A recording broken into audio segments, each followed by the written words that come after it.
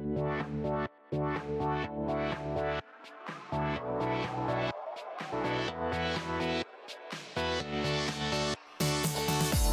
to the ITAM Review podcast, news, reviews and resources for ITAM, SAM and software licensing professionals.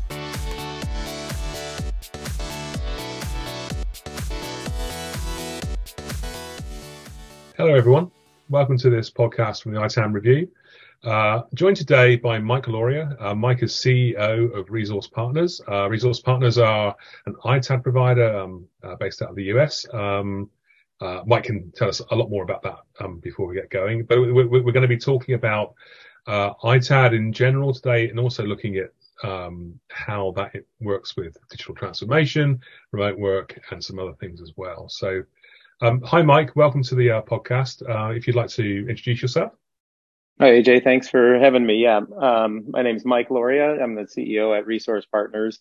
As AJ mentioned, we're an ITAD and lifecycle services company, headquartered in Detroit, Michigan. Great, thank you. The first question is really, you're somewhat new to our audience. I think probably it's the first time we've done anything with you. Did you just want to sort of get a little bit into the history of Resource Partners and what you do and so on? Yeah, I'd be happy to. So we got into the, end of life cycle services about 20 years ago, early 2000s. Mm-hmm. And I often tell this story and say, I was in my early 20s at the time, and it was a really fruitful time in the industry. And so the business launched and we had a couple of really successful years, and I did the math and thought, wow, I'm going to be a billionaire here in about retired by 35. So, I had a big plan all laid out, but it didn't exactly play out that way. So, if you think back 20 years, at least here in the U.S., distributed asset leasing was pretty common. So a lot of Fortune 500 and 1,000 companies were leasing through third-party lessors, and we had started a service to provide end-of-lease services for the lessors. So we had a constant stream of stuff coming in from random locations, working on behalf of the third-party lessor, but getting assets in from big, well-known names out there. So, and so it was kind of interesting. There was not much regulation at the time. Recycling was, it was evolved, but evolving more, and some of the future regulations hadn't come yet. And so what was interesting or fun about it was that these big customers that were leasing through third parties would come to us direct as we were doing pickups and say, hey, can you handle some assets that we own? We have some old assets that we own. Interestingly, at the time, a lot of them were assets that they had held over for Y2K, sitting on, thinking they may need to pull those out for some reason. And so that opened up the service offering to go more direct to the end user, which was timely for us overall, or in the long run, because leasing there were some changes in the accounting rules over the years that made leasing less attractive, and so we were lucky to have built a nice end user base of clients. Mm-hmm.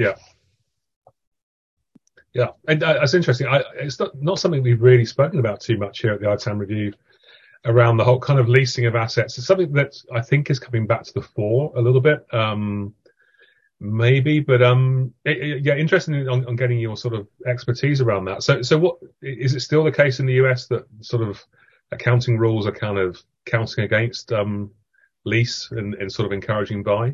Yeah, and it changes, if it's a operating expense, capital expense, but really what we're seeing now, where we're paying attention from a future standpoint is an all, as hardware as a service or device as a service, right? Mm-hmm. So that's where you would see some kind of financial component come in, and with the popularity of all these ITAM software programs that are out there, people are able to manage their inventory better, and those tools can make a difference. So I can see clever ways that in the future where customers are going to do that, and then also, like I said before, that can change, in an instant, kind of with some tax ruling.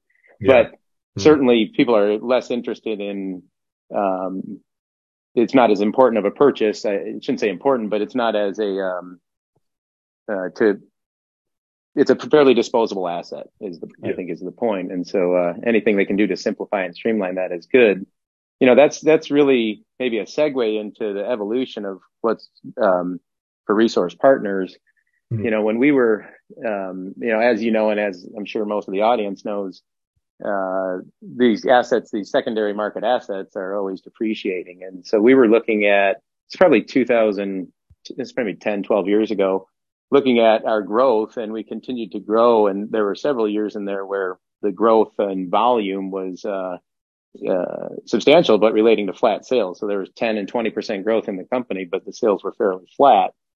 And so we started to really go, okay, well, what else can we do with this business? We had ventured deeper into recycling and recycling other materials and that kind of stuff. And it, is more of a volume game, but we've always had a very service oriented group here. And so we really wanted to figure out what other services can we provide. And so, at the time, the first release of an asset management program with ServiceNow was kind of interesting to us because we had been out talking to our clients.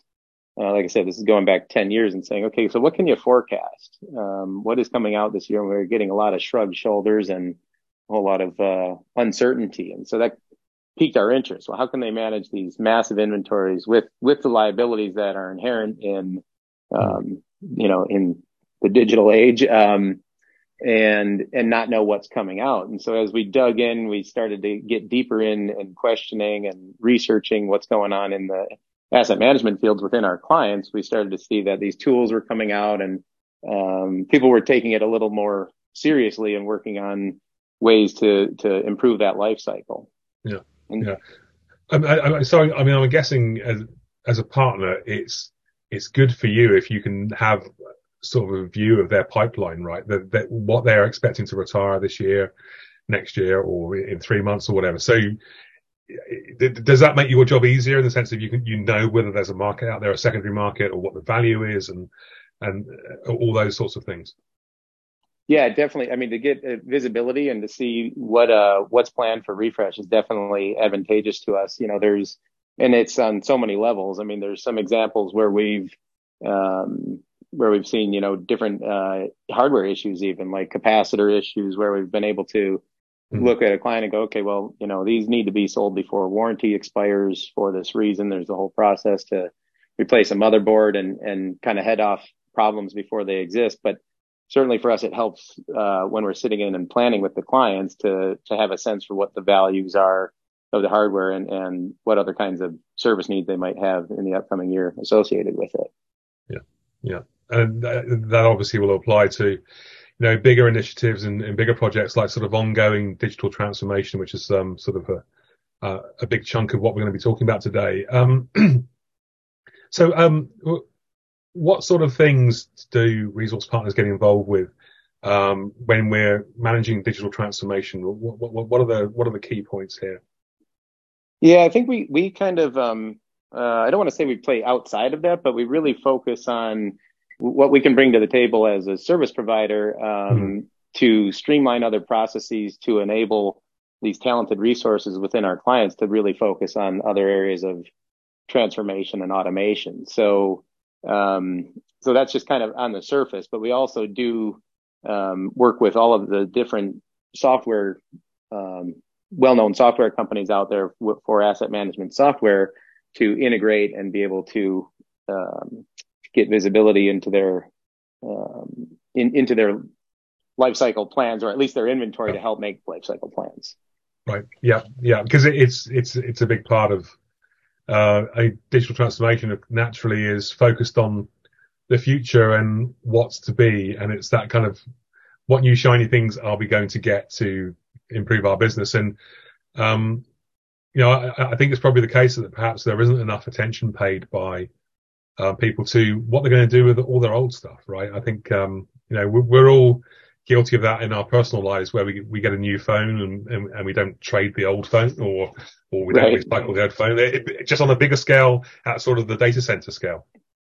Yeah, absolutely. There's a great Jim Gaffigan, the comedian, does a great bit on the closet in his house full of computers, and he's like, yeah, that's my wedding computer, that was our trip to Disneyland computer, and it's so spot on, and we do it here, right? Even at Resource, So, but we want to get involved in the planning on the front end. We want to get our clients that we're seeing the most success with are really working with us as a whole life cycle solution. Is branded or the heritage of it is certainly an end of life. But when we were developing the company, one thing that we really knew was critical was the accuracy and the tracking. And so when you've got that ability to track accurately, you can really impose into any of the physical pieces of the hardware life cycle and bring some value. Yeah. So yeah, I'm wondering where the touch points are on those life cycles aspects. Yes, we focus quite a lot on the end, but there's much more to be done across the life cycle, I imagine. Absolutely, yeah. So we break it down into three categories. We call them the 3Ds. So it's depot, deploy, and disposal. So we've kind of covered the disposal piece, but for deploy, we do, like I mentioned earlier, we're really good at tracking assets. So we leverage those the tools and processes that we have for tracking stuff inbound for receiving inventories direct, that our clients have purchased, kitting those and deploying them out to the users. But then when we combine it all, and really the goal for us with our clients is to become their depot. They're sometimes called the virtual depot. But that's where we're fully doing the life cycle, where we are doing the deployments and the kitting and delivering, sometimes installing and the dispose. But the purpose of the depot then is really to fully leverage that inventory. You've got a lot of changeover in these large accounts. When you've got thousands of employees, there's kind of a daily flow of product coming in and out based on people coming and going and new initiatives and initiatives ending. And so by having visibility to all of their inventory, we're able to really help them reduce the spend, reduce some over provisioning and redeploy assets, help them make decisions on things like extending the warranty, how they're going to handle maintenance. But if they've got good hardware in the mix that can be leveraged for other business initiatives, that's where we want to help. And so those are the types of things I sort of mentioned earlier that we think, when we can control that, manage that, and help with the organization and planning, we're helping streamline asset management. We used to get frustrated because we'd see our clients, with management level clients trying to fill up a conference room full of old computers and stack them properly and do all the heavy lifting and get rid of all the garbage. And, so there's a lot that goes in that, that's one simple example, but a lot that goes into these hardware refreshes and disposals. And, that's where we want those talented IT individuals to be focusing on new initiatives, transformation and automation. And then, yeah, it's something I recognize from my years in infrastructure. When we did a hardware refresh, desktops, it was mostly desktops back then. We did that. We commandeered some office space and we picked up CRTs and replaced them with flat screens. We took tower units and put desktop units on desks. And the organization I was working for was quite a lean IT department. So everyone was kind of roped into doing that stuff. It was like, okay, we're going to refresh this department tonight. We've got 100 to do. Let's get 10 guys just to kind of lift and shift and plug things in and make sure they work.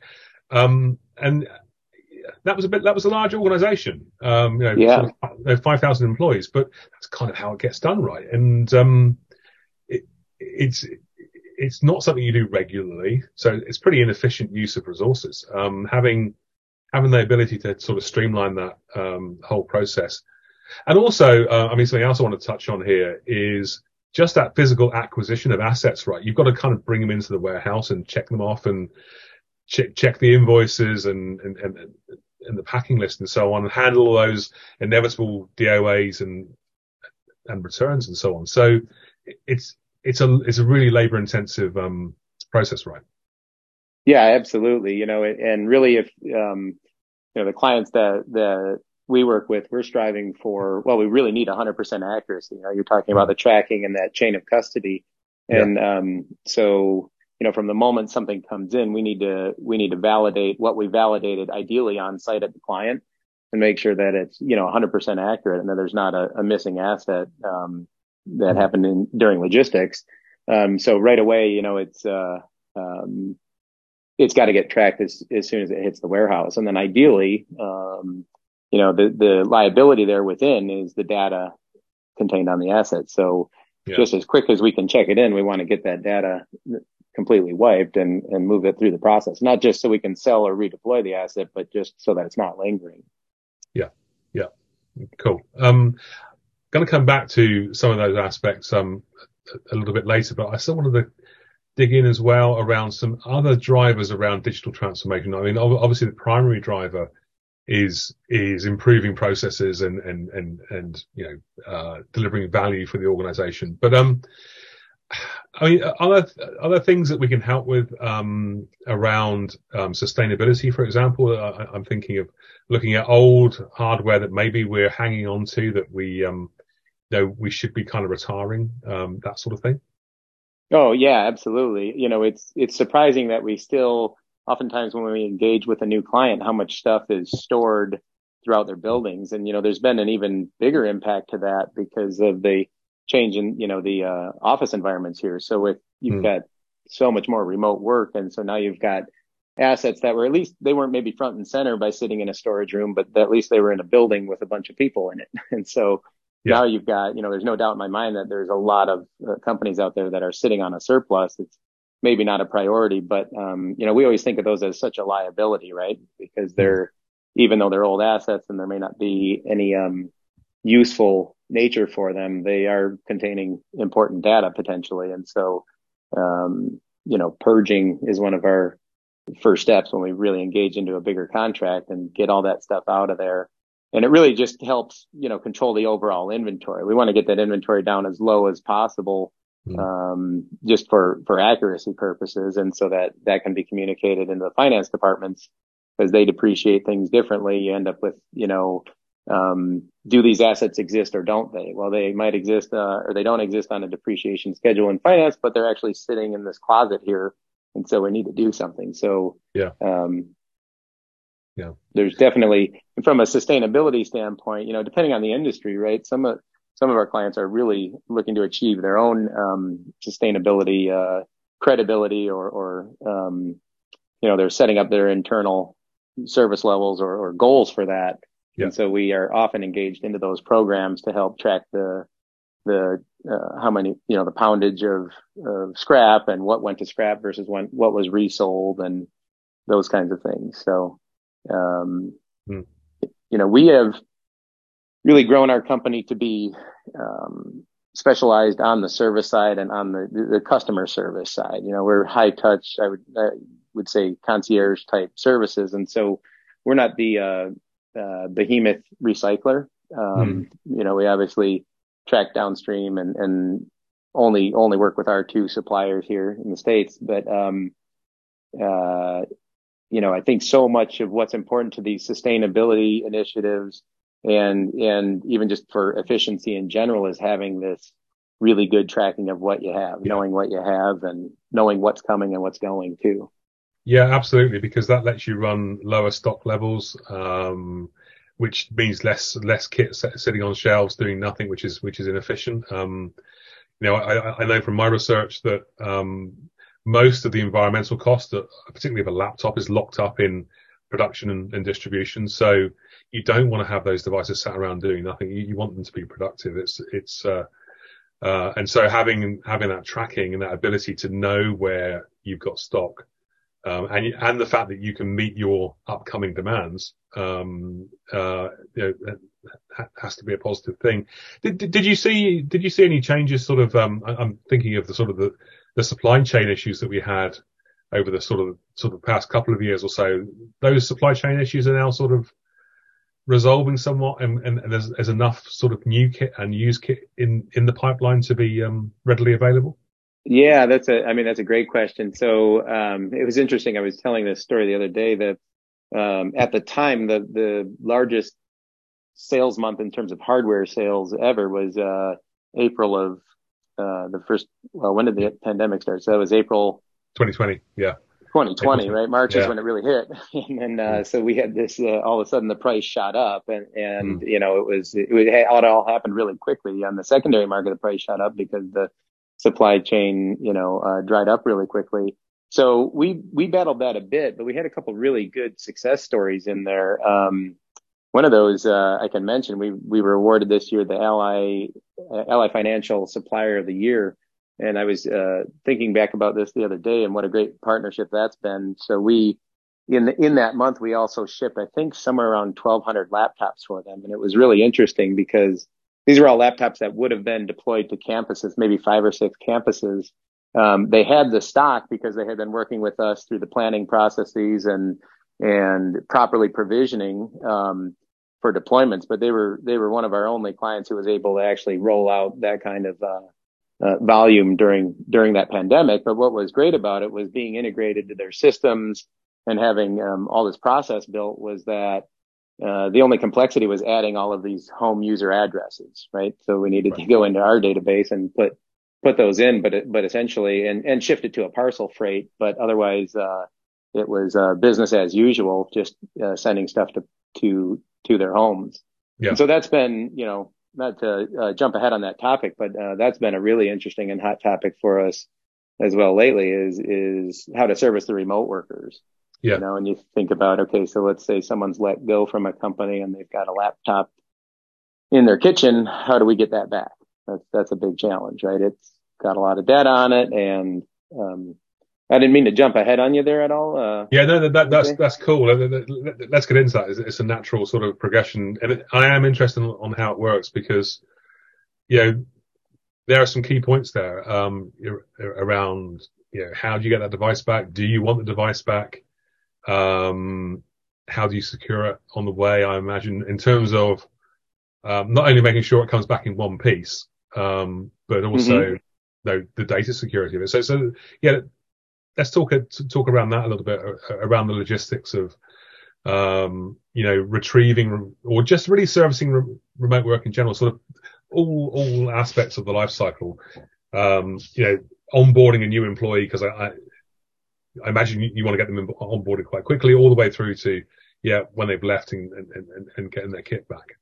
Yeah. So if you take the example of an employee that's just getting a refresh, but they're remote, you know, obviously we've got to get the asset kitted and ready to go. We when the pandemic hit, actually we were talking with clients and getting some feedback on this, and so we started to talk about, you know, product design that would help them and sort of name this office in a box, you know, kind of like the code name office in a box, really creative, right? And the name just stuck. So now it's the OIB program. But, you know, we looked at that and said, okay, there's so much going on. And one of I would love to be able to give credit to the specific employees here who came up with the idea, but they said, you know, it's really different for these people to be working remote. Can we go ahead and do not only this kitting, but what else can we provide? And so started to brainstorm with some of the clients, and we did some one of the clients came up with the idea of let's include a box of Girl Scout cookies and other, you know, some of them will do their coffee mugs and all that kind of stuff. And so just trying to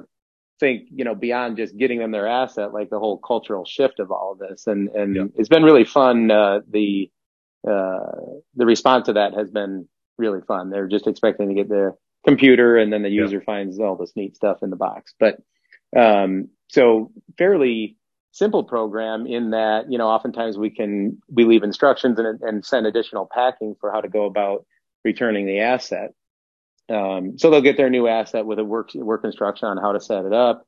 And, you know, ideally it'll be loaded, completely for them. They may have some internal stuff that they need to do once they receive it, but generally it'll be loaded. And then the other piece of that work instruction is what they're going to do with their old device and how they're going to get that to us. And so, leveraging some of the third party logistics programs out there that to get these returns to happen. And that's not the tough one. The tough one is where, you know, obviously, the economy changed during that time. So not everyone was getting new laptops. There were plenty of people being let go from their jobs. So, there's no one solution to that one. You know, it's really a difficult thing to motivate someone who no longer works for a company to, you know, we all do it. I've got sitting in sitting at home right now. I've got 2 winter jackets that needed to be exchanged, and all I got to do is box them up and take them to FedEx. But just haven't found the time, right? So it's not a fun task, and it's particularly not something motivating to do when you've been, when you're leaving company. So that's been interesting. Like I said, there's been no one great solution. Generally it's just direct communication from our service team, and try to work some of that with charm and kindness. But, we've also gotten into discussions. It's sort of opened up some discussions into HR departments with our clients that weren't happening before. So we're currently in that process of really learning more about that and trying to further evolve a solution that, that's good for the user and for us. So there's no magic bullet yet, but it's interesting to hear the HR perspectives on that. And that it's really good to hear. I mean, it sort of pull a little bit out from that. It is the personal aspect of it. It's you're dealing with people that, and actually in a way, you're taking quite a responsibility for onboarding that new employee, right? I mean, they haven't gone into the office to meet their manager. Maybe they haven't gone and got a building pass or whatever. It's all just been shipped to their home address. And, you see them pop up from time to time on social media saying, "Hey, I've joined here. Look at this great swag I've got." Sort of be it a coffee mug or whatever. And it's these little things make a big difference. There's an online retailer here in the sports sports equipment market that often includes little bags of sweets in their packages, and it's like sort of maybe, I don't know, 5 cents worth of candy. Sure. But you're probably still going to think, hey, I'll probably get it from there rather than someone else. Those little things make a big difference. And also, as you say, at the unfortunate end, in some cases, of employment as well, how do you incentivize? So I had a conversation last week, on one of our events around, I was quite surprised to hear this, that in some cases, different states have different laws around this as to what you can and cannot demand back from an employee at the end of at contract termination. And there was a discussion around how some organizations say, here's an allowance for those to buy your own hardware, and then you get to retain that hardware at the end of employment, for example, that sort of thing. Yeah, it's definitely out there. We don't have any clients that are, well, I shouldn't say that. We see that a lot in mobile devices for sure. Mm-hmm. But we don't on the desktop and laptop side, not seeing as much of that, but it is, it's an option, and I can see that there could be some confusion over who owns what, right? When it comes time to get rid of something. And it's hard because people don't want to operate on 2 machines, their daily life and their work life. So, it does really, I mean, that's quite a common thing you would see with a cell phone, of course. You don't want to have 2 phones. But increasingly it's growing into now that we're remote working as well, it grows into that aspect as well.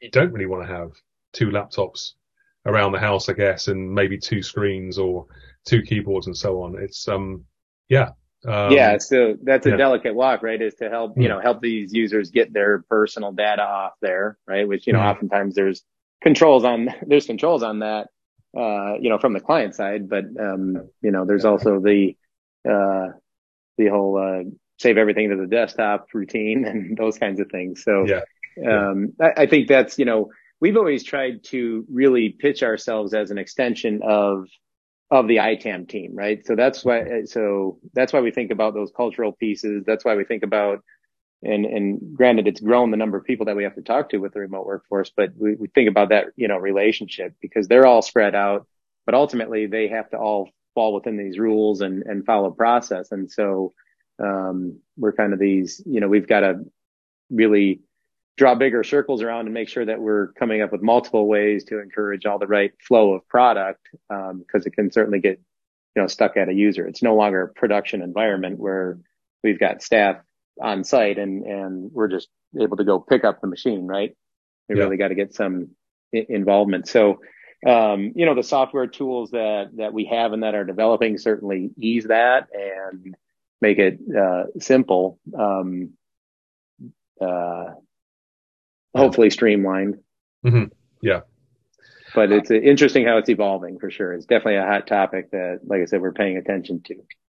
Yeah, because it feels like it's not going away now, does it? There's been a bit of a return to the office, but increasingly it's hybrid work, and so yeah, this is something that was sort of abnormal and exceptional originally, and now it's just business as usual. One quite specific question around this: do you see organizations wanting displays and keyboards and mice and all those kind of things, all those peripherals shipped back as well? What is it? Is it more likely that they just want the data containing devices back? Yeah, primarily the data containing devices. So the screens, they really, our client base considers that a consumable. So oftentimes they don't want them back. But that we've actually had some really good success stories there where client was thinking about it as consumable, but also building labs. And we were able to come up with a program going, geez, they're consumable. You're not showing them as an asset. They're not important to you, but to replace the cost of these they're not being used, makes more sense to go through a refresh or build a program out to return these and help build out their labs. So that's why, even though it's not a tracked asset, we still love having that full view of the inventory. And I think, it relates right back to the other topic of we need that visibility. You've taken it from, like I said, 6 campuses to 3,000 individual user addresses. Yeah. So it's hard to, that much harder to keep track. Yeah. I just wanted to sort of dig into that a little bit though. From a compliance perspective, there's still the e-waste aspect, isn't there, of these devices that, is it typical that there's a formal transfer of those devices to the employee? Yeah. I'm just thinking about whether there's, you've got a work monitor which needs to be accounted for and recycled. Yes. Yeah. That's what we would. Yeah. So we generally would not, I shouldn't say generally, we would hardly ever, there would have to be some, special circumstance for us to want to extend that out, because we talk so much about, and you're right, the data risk is everything and that's real. But there's a lot more people out there that might notice an asset tag in a dumpster than could really determine if there's data on an asset. So you take it from being some, it would have to fall into the hands of a semi-savvy computer user, and even then, if they wanted to get in through encryption and stuff, they'd have to be pretty sophisticated. But anyone can really see a pile of monitors with a company logo on them and go, wow, that doesn't look very environmentally friendly. So we definitely want to keep our clients out of trouble. And so that you've definitely nailed on one of the challenges of doing that, because it is fairly consumable asset. The replacement cost is pretty low, and but they are getting quite a good life cycle out of displays. Even 15 years ago, displays were still part of the purchase, and you'd refresh them more frequently, especially, everyone was waiting to get a 19-inch CRT or a 21 if you were really special.